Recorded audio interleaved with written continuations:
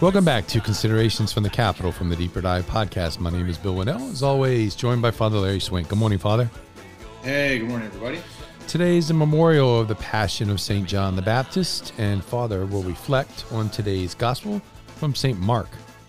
Herod was the one who had John the Baptist arrested and bound in prison on account of Herodias, the wife of his brother Philip, whom he had married.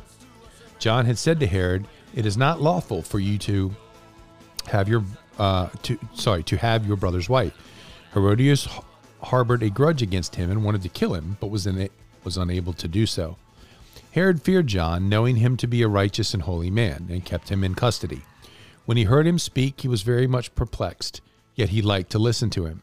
She had an opportunity one day when Herod, on his birthday, gave a banquet for his courtiers and his military officers and the leading men of Galilee.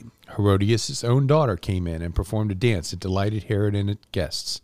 The king said to the girl, "Ask of me whatever you wish, and I will grant it to you." He even swore many things to her. "I will grant you whatever you ask of me, even to half of my kingdom." She went out and said to her mother, "What shall I ask for?" She replied, "The head of John the Baptist." The girl hurried back to the king's presence and made a request. "I want you to give me at once, on a platter, the head of John the Baptist." The king was deeply distressed, but because of his oaths and the guests, he did not wish to break his word to her. So he promptly dispatched an executioner with orders to bring back his head. He went off and beheaded him in the prison. He brought in the head on a platter and gave it to the girl. The girl in turn gave it to her mother. When his disciples heard about it, they came and took his body and laid it in a tomb. Father. Today, brothers and sisters, we have the martyrdom of St. John the Baptist. And, our Lord says that he will be considered the greatest in the kingdom of God. And his cousin was a very courageous. He exemplifies in many ways, so, as all martyrdom does, is fortitude. And all through his career, John the Baptist preached what specific individuals need to hear, given their particular circumstances in society. He spoke to common townspeople, publicans, soldiers, Pharisees, and Sadducees, and even Herod himself. Through his humble and austere example of integrity, he affirmed his testimony concerning the arrival of the Messiah.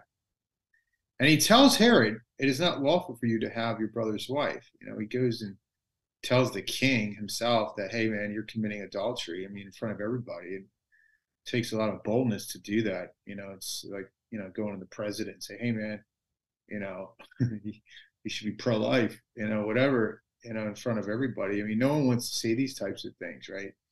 And, but he shows what's called a lack of human respect. And human respect is we have to respect individuals for sure. But when we worry too much about what people think at the cost of truth, then it becomes wrong. And that's something that John the Baptist was unwilling to do, to compromise with truth. And then we see the other character, Herod, and it says that he liked John the Baptist. He listened to him. He probably admired the strength of John the Baptist, and even though he imprisoned him and treated him poorly.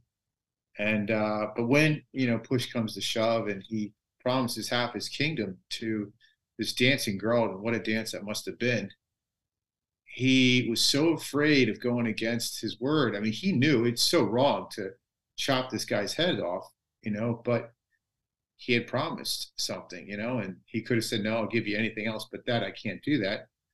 But no, truth was compromised. Why? I'm afraid of what this girl will think. So we see here in his martyrdom a great witness to the truth. And in the Eighth Commandment, if you look at the Catechism of the Catholic Church, it speaks about, oddly enough, how martyrdom is the ultimate witness of truth, right? It's a positive thing that someone would actually die to witness to Christ. And that's precisely what John the Baptist did. His career was filled with all kinds of complications and, pushbacks. And, he probably would have received many disparaging emails from his preaching, but he did it anyway. Why?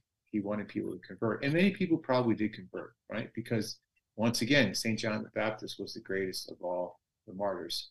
So next time, we're in a situation where we are asked to compromise the truth, think of John the Baptist, right? And ask him for the courage to do what is right and just in all circumstances, to say what is necessary, to not say what's unnecessary, but to do it with love and to do it and not to compromise with the truth, which so many people do today out of human respect.